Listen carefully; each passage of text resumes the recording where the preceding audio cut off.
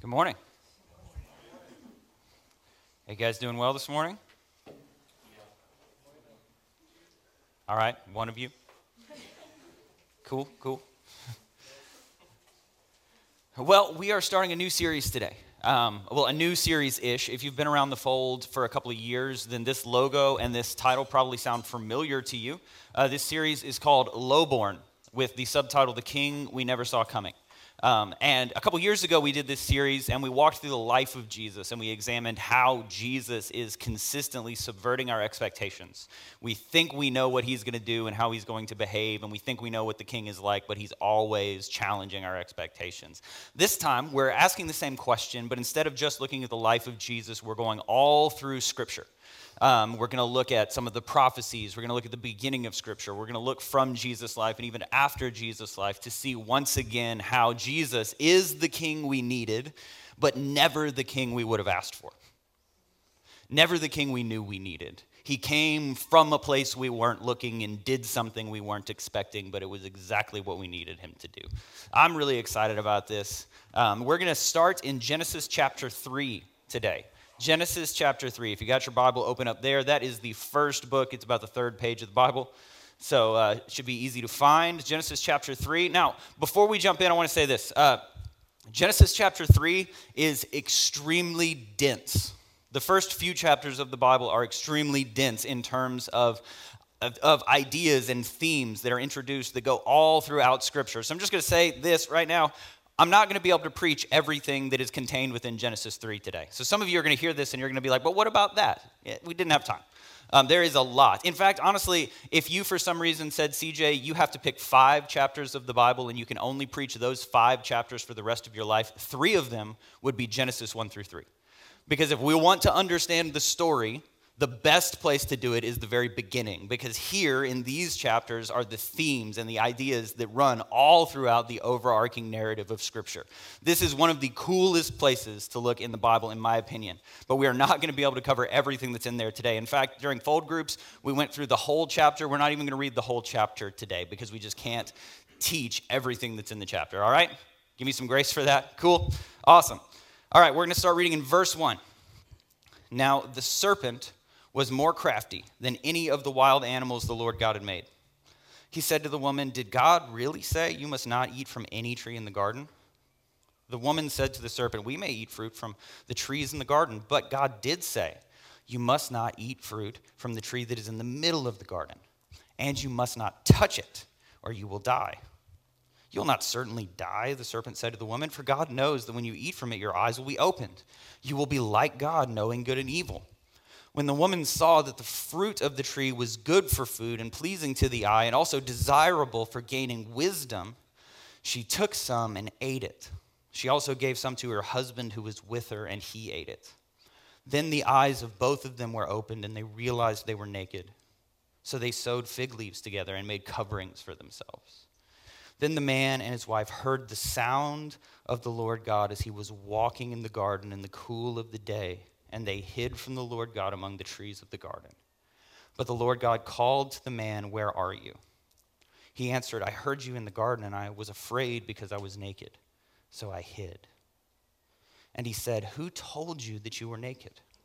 Have you eaten from the tree that I commanded you not to eat from?" The man said, "The woman you put here with me, she gave me some fruit from the tree and I ate it." Then the Lord God said to the woman, "What is this you have done?" And the woman said, "The serpent deceived me and I ate." And we're going to stop there for today. Jesus, we love you. Jesus, we thank you for your word.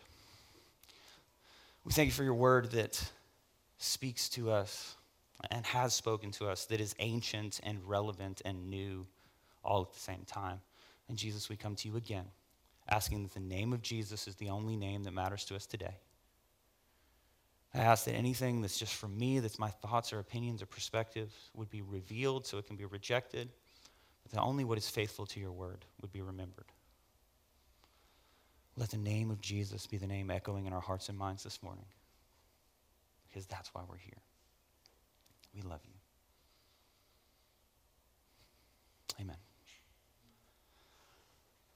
Have you ever been in an argument or a debate with someone where you knew for sure that you were right? Yeah, everybody. I mean, you knew for sure. Like you had the data, you had done the research, you were there, you knew for sure. Like how in the world could anybody disagree with me? The evidence is so clear. And then you realize that the other person feels the exact same way about their side of things. Like they are just as convinced that they are right. Right? Have you ever been right about something? I mean, objectively right. Like you know you're right. You won the argument, and then you still had to say you're sorry? Yeah, because you can be right, but not be right. Yeah, you've been there? Another way we could phrase this is, are you married? Have you dated someone for more than like 2 months? Have you had a friend for more than a year? Have you ever been a teenager? When I was a teenager, I knew I was right. I mean, I knew I was right about a lot of stuff. I was convinced. I had like read on Wikipedia all the information. I mean, I was wrong, but I was convinced that I was right. Have you ever like had a sibling or just been a human existing in the world? Have you ever read something on the internet and then you had an argument with that person in your mind and you super won that argument? Yeah. Being right is complicated, isn't it? Have you ever said something that was completely true and completely factual, but after you said it, you read the room and realized this was not the right time to say it? Have you ever told a joke to one group of friends that was perfectly appropriate and not offensive and really funny to everybody, but then you told it in a different place? And let's just say it was not received the same way. Have you ever done that, I don't know, like on a Sunday morning with a microphone in front of a bunch of people? Yeah, me either.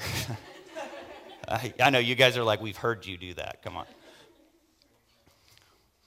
Being right is complicated.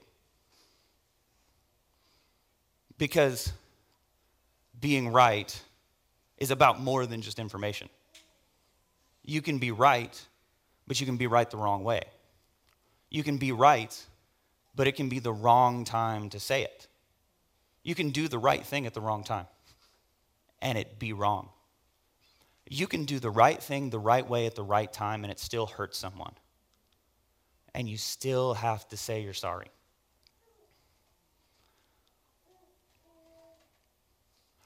The desire that we humans have to be right. It's something that we all, I think, share. We love to be right. We love to be justified. We love to be vindicated. But this desire to be right is ultimately the desire for independence. I want to propose something to you this morning.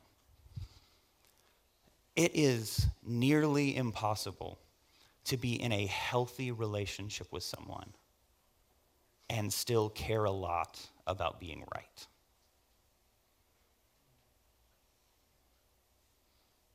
Because when we move towards proving ourselves right, vindicating ourselves, justifying ourselves, we almost always move away from the relationship.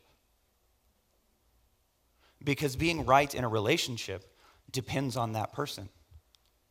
It depends on that person's experience. It can depend on the day that person had. It can depend on your knowledge of that person. It can depend on the way that person perceives the thing that we're talking about. Now, we all know that there is an objective truth, that there's objective right and wrong, but human beings are subjective. So our experience and our perspective of those things complicates relationships, doesn't it? So in Genesis chapter 3, Adam and Eve are tempted to eat, and they just decide to eat the fruit from the tree of knowledge of good and evil. Now, there are a couple things that we need to deal with in this story, because one of the ways that this story often gets preached is as if Eve is like sneaking around, hanging out with snakes, not telling Adam what's going on, and she's like over here at the tree that they both know they're not supposed to be around, but she's like, I'm going to hang out over here anyway. And then, I don't know, depending on how we preach it, Eve's either like super gullible or like kind of conniving, and she eats the fruit, and then she goes back over to Adam and is like, don't ask me where this fruit's from, just eat it. and then he eats it, right? And like Adam gets tricked by Eve, who was doing it. That's not how the story goes, for the record. The story is very clear. It says that Eve ate the fruit and gave some to her husband who was with her. So Adam is standing right here. Adam is like vying for plausible deniability the whole time. Like Eve's talking to a snake and he's not saying anything about it. He's just rolling with it, right? He's like, I want to have a good time, but I want to be able to say it wasn't my idea if we get in trouble. Like, that's what Adam is doing here. So we need to understand that. They are both here being deceived by the serpent together. And there's something that's really interesting. The first mistake, the first problem that we see in the story isn't actually where Adam and Eve ate the fruit. It's a miscommunication.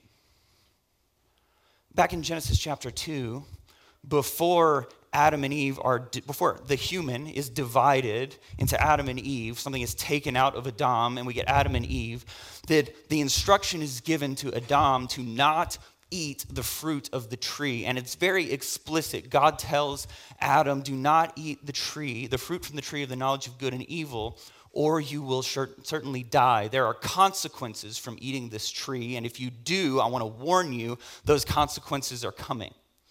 But somewhere along the way, there's a miscommunication. Some people argue that Adam didn't do a very good job telling Eve, that he didn't communicate very well. We don't really know. Somewhere, though, there was a breakdown of communication, and something was added to what God said. That's important.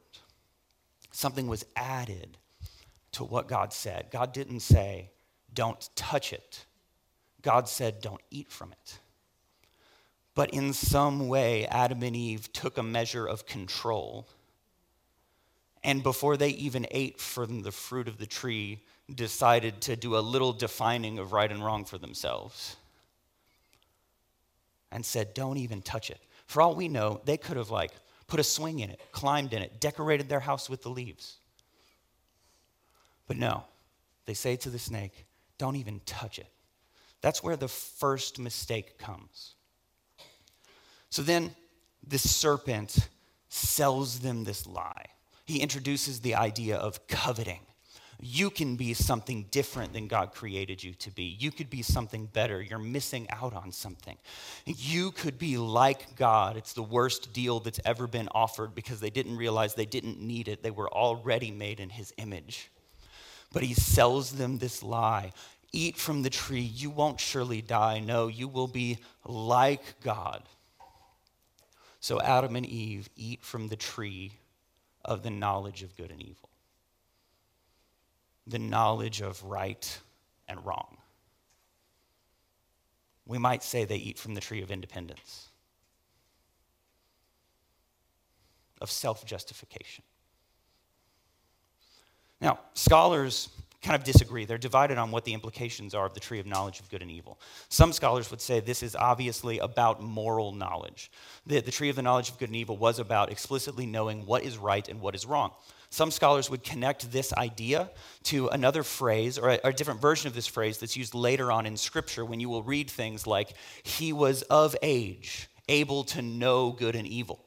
And they would say that this is about some sort of age of accountability, or it's about maturity, or it's about independence. It's about not having to ask anybody else what's right or what's wrong because you're old enough to know. It's about some sort of independence. Some scholars would say that this is actually related to a Hebrew idiom in which they would use the extremes of a phrase to mean everything that's in the middle. So they might say, gather all the people, young and old. And by that phrase, they wouldn't mean gather just the young and just the old people. They would mean gather everybody. And it was a common phrase. So some scholars would say that this is the tree of knowledge, of all knowledge. It's the tree of seeking knowledge and gaining wisdom and bettering yourself in some way. We don't really know exactly what this tree represented, but what we do know, what all of the explanations have in common, is it's the tree of not having to ask anybody else. It's the tree of gaining some sort of independence, gaining some sort of separation. It's the tree of not having to ask you if I'm right or wrong. It's the tree of knowing I'm right. I don't need you to tell me. Because a step towards self-justification, self-vindication, is almost always a step away from relationship.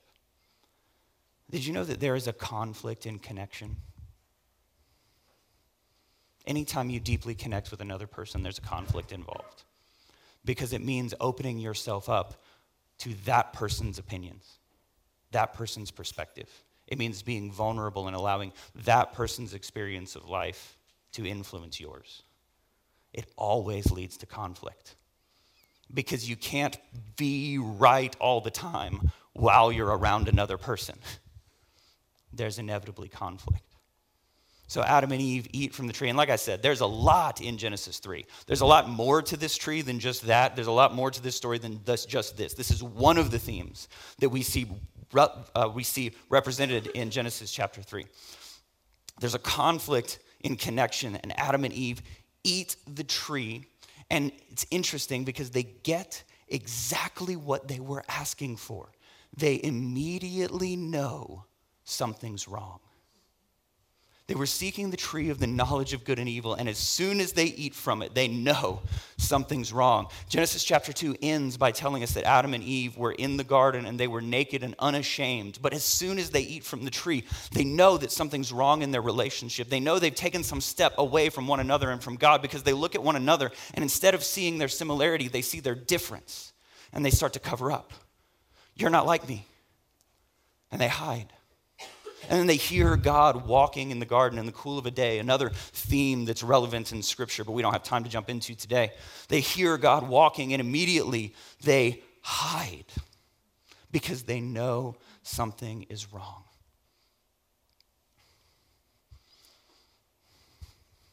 And since then, we have been hiding out of a desire for self-justification. Because there's a conflict in connection. So it's easier to hide. I think we all know that. We all know that it's easier to hide. You know, it's interesting, we live in a culture right now where we highly desire authenticity. We highly desire honesty. But we really like authenticity from other people and from leaders and from exposés and documentaries, because we get to taste a little bit of authenticity. We have that desire to be known and loved. We get to taste it, but we don't have to experience it ourselves. We love to look at authenticity, but not to be authentic. Because that desire for authenticity oftentimes helps us hide. We can want it, but not have to live in it. We can look at it, but not have to experience it. You can be authentic, so I don't have to. We can all talk about your honesty. You know, this is one of the most important things that we as human beings can talk about.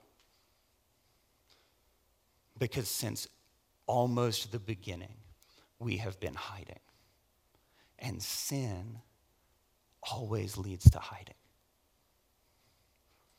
And sin always leads to isolation. Because intimacy, connection creates conflict. Connection means I have to care what you think. Connection means I have to listen to your voice. Connection means I have to open myself up to being wrong. Connection means vulnerability. Connection means risk. So we hide, just like Adam and Eve did. We hide over and over and over again. We cover up. Sometimes we turn to legalism and works-based righteousness. We try to prove how good and how godly we are so that we can keep everyone at arm's length. Because if I can earn God's love from him, then I don't have to need it, then I wasn't wrong. Sometimes we project an image. We are careful and controlled with the way that we reveal ourselves to other people. We show a put together version of ourselves. We carefully craft the way we dress and the way we act so that we show confidence and we show control so that no one ever asks what's really going on behind the mask. We hide behind a job. We hide behind a salary. We hide behind a new car. We hide behind a funny personality, because if we can keep people laughing, then maybe they won't ask. We hide. We all hide. It's funny that we all know we're all hiding, but we all choose to not believe it. We still compare ourselves to one another. even though we can see that glint of truth in everyone else's eye that tells us this isn't real, that person's hiding. We still compare ourselves to them because we're hiding. Because we all know that when you hide once, the longer you hide, the harder it is to be honest. The more lies we tell ourselves for anyone else. And usually these aren't obvious lies, just for the record. Usually these aren't like blatant lies. They're just covering up the truth. They're just controlling the narrative. They're just changing the story just enough. You know, when I was young and in high school and figuring out how to hide stuff really well, I got really, really good at telling a story so that you wouldn't ask a question. Telling a story in such a way that you would think that I told you the whole truth. We control the story. We control the image. We hide. Some of us, we just steer into it. Our mistakes are so blatant and so obvious. We are so convinced that we will never be right and never be justified that we just steer into it and we make it a joke. We laugh and we joke about our addictions. We laugh and we joke and we brag about our drinking. We laugh and we joke and we brag about our endless dating around or sleeping around. Or we laugh and joke and we make it part of our personality that we're really brusque and kind of mean. We just steer into it, which is a way of hiding. Because if I can convince you that I am happy with this trait, then I don't have to admit that I'm ashamed of it. But it's all hiding. It's all hiding because we all hide. There's a conflict in connection, and the only way to avoid that conflict is to cover up. But that's why Jesus is the king we never saw coming. Because why would a king come who isn't trying to prove himself right? Why would a king come who isn't trying to vindicate himself? Why would a king come who isn't trying to tell us that we're wrong? Why would a king come who isn't trying to win the argument? You know, for thousands of years, the Old Testament, they have prophecy about Jesus, the suffering servant, about the Messiah who would take the weight of the government upon his shoulders, who would be bruised and chastised. And still he shows up and we don't recognize him. Even though there's all of this prophecy, we don't recognize who he actually is, because why would a king come to suffer? Why wouldn't a king come to vindicate himself? Why wouldn't a king come to prove himself right? Why would a king come to be one of us instead of come to prove that he's better than us?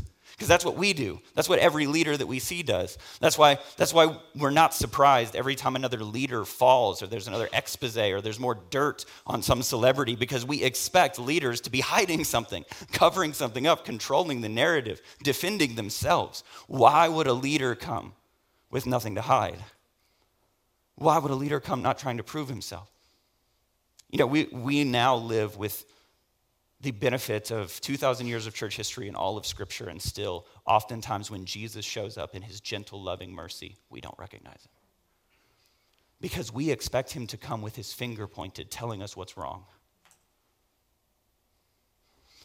But he's not here to tell us something we didn't already know. We already ate the fruit. We already know what's wrong. I mean, some of us hide it well. Some of us do a good job of pretending like we are very confident that we are righteous and that we don't need saving.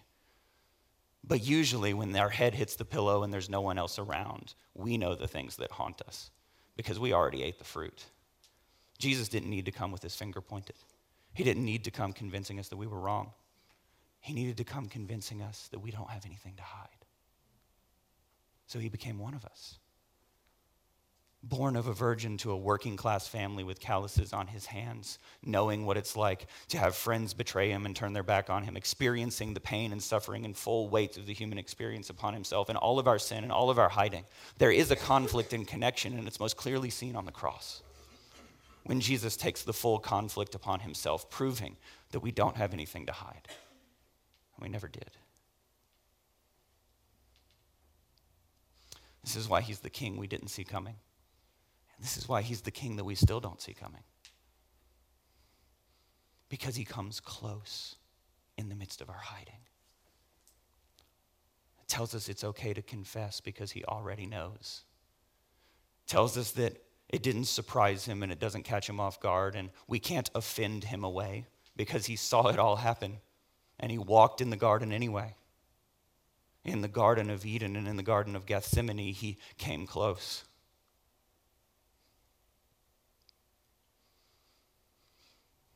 There's a pretty simple application. And this is one of the most important truths that we can embrace as followers of Jesus. And the thing is, most of us know that Jesus loves us as an intellectual idea. We just do not live in intimacy with Jesus. We still live in hiding. We don't embody that truth. We just know that truth. There's a simple application, and simple does not mean easy. And that's really important to understand. Simple and easy are not the same thing. It's a simple application, but it is a horribly difficult application. It's called confession. For as long as there have been Christians who practice confession. It has been part of the Christian life. Confession traditionally means just telling the truth.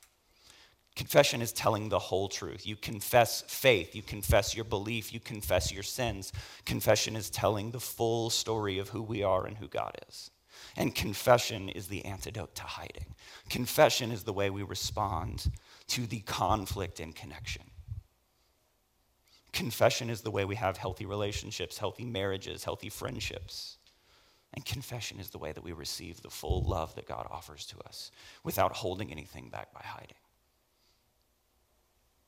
Confession is telling the whole truth, telling God our sins, our shortcomings, our doubts, our despair, the things that we can't believe anymore, telling him because he already knows.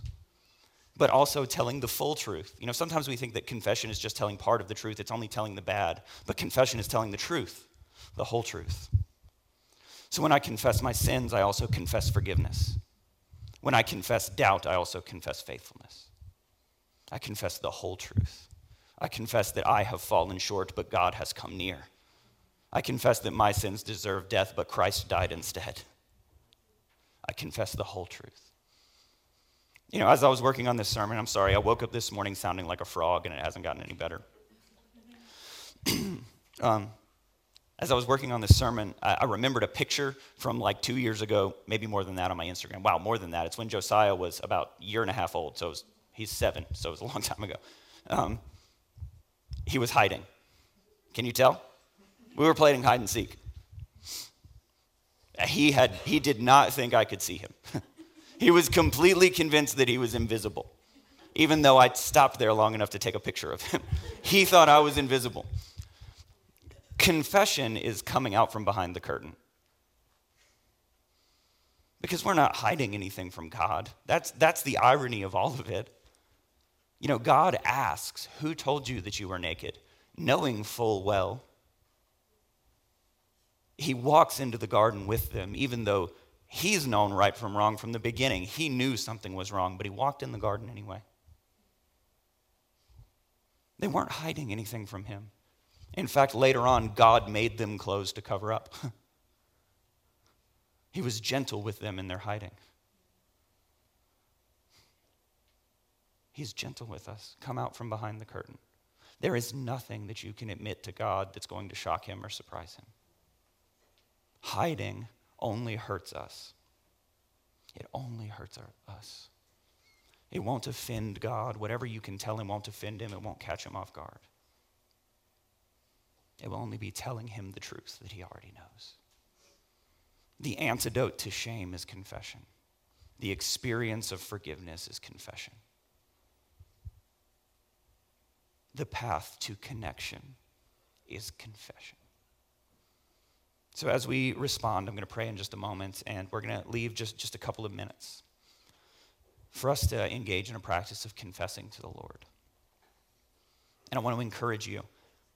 One of the serpent's consistent temptations now is to convince us to only confess the bad, to multiply our shame by only telling us the bad. So, to make this clear, Satan wants you to spend the next 2 minutes saying, I am lustful, I am a failure, I am unlovable, I fall short, I am angry, I am bitter. Satan is fine with you saying that. But the way we defeat the lies of the enemy is we say, I am lustful, but I am covered in the purity of Christ through the cross. We say, I am bitter, but I am covered in the love and forgiveness and mercy of Jesus. It has been forgiven. We say, I fall short, but he is faithful. We tell the whole truth and we defeat the lies of the enemy. So tell the whole truth. Name your sins to the Lord, but name his character and his faithfulness to yourself. And the next step, and it's where it gets really hard, is to bring that to the light to another person. Some of us go our whole lives convinced that that thing, if we were to say it out loud, we would never be forgiven. So that thing controls our whole life. And I've been a pastor for a while. I have sat in a lot of conversations where someone has had that thing that was going to ruin their life, and I have never seen it ruin someone's life. Just for the record. I have never seen confession ruin someone's life. Most of the time, whatever that thing is that that person thinks is unforgivable, they say it out loud, and I'm like, oh, that's all? The lie multiplies in our minds to keep us hidden. When we bring it to the light, we see it for what it really is. Big or small, it's covered in the forgiveness of Jesus, and there is a path towards healing and wholeness that we cannot find in hiddenness.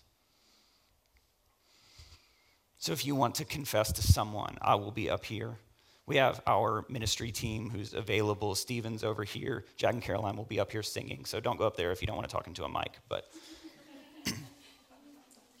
confess to your fold group leader, confess to a friend, confess to a family member.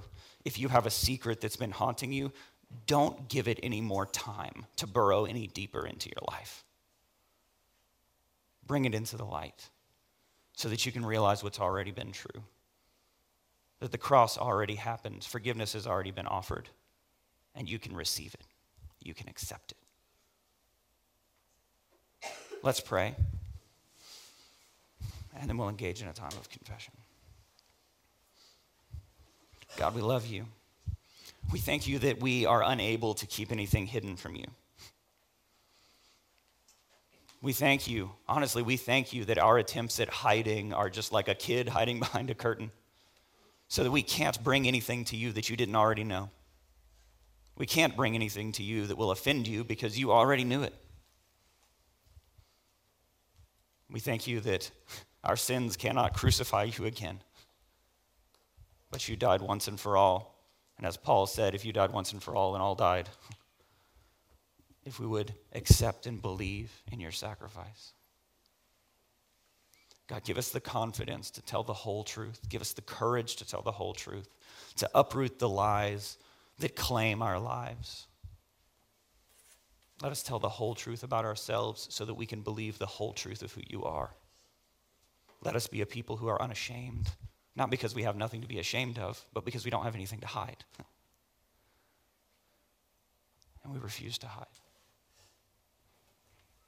We love you, Jesus. Let us experience your mercy and your love this morning. Amen.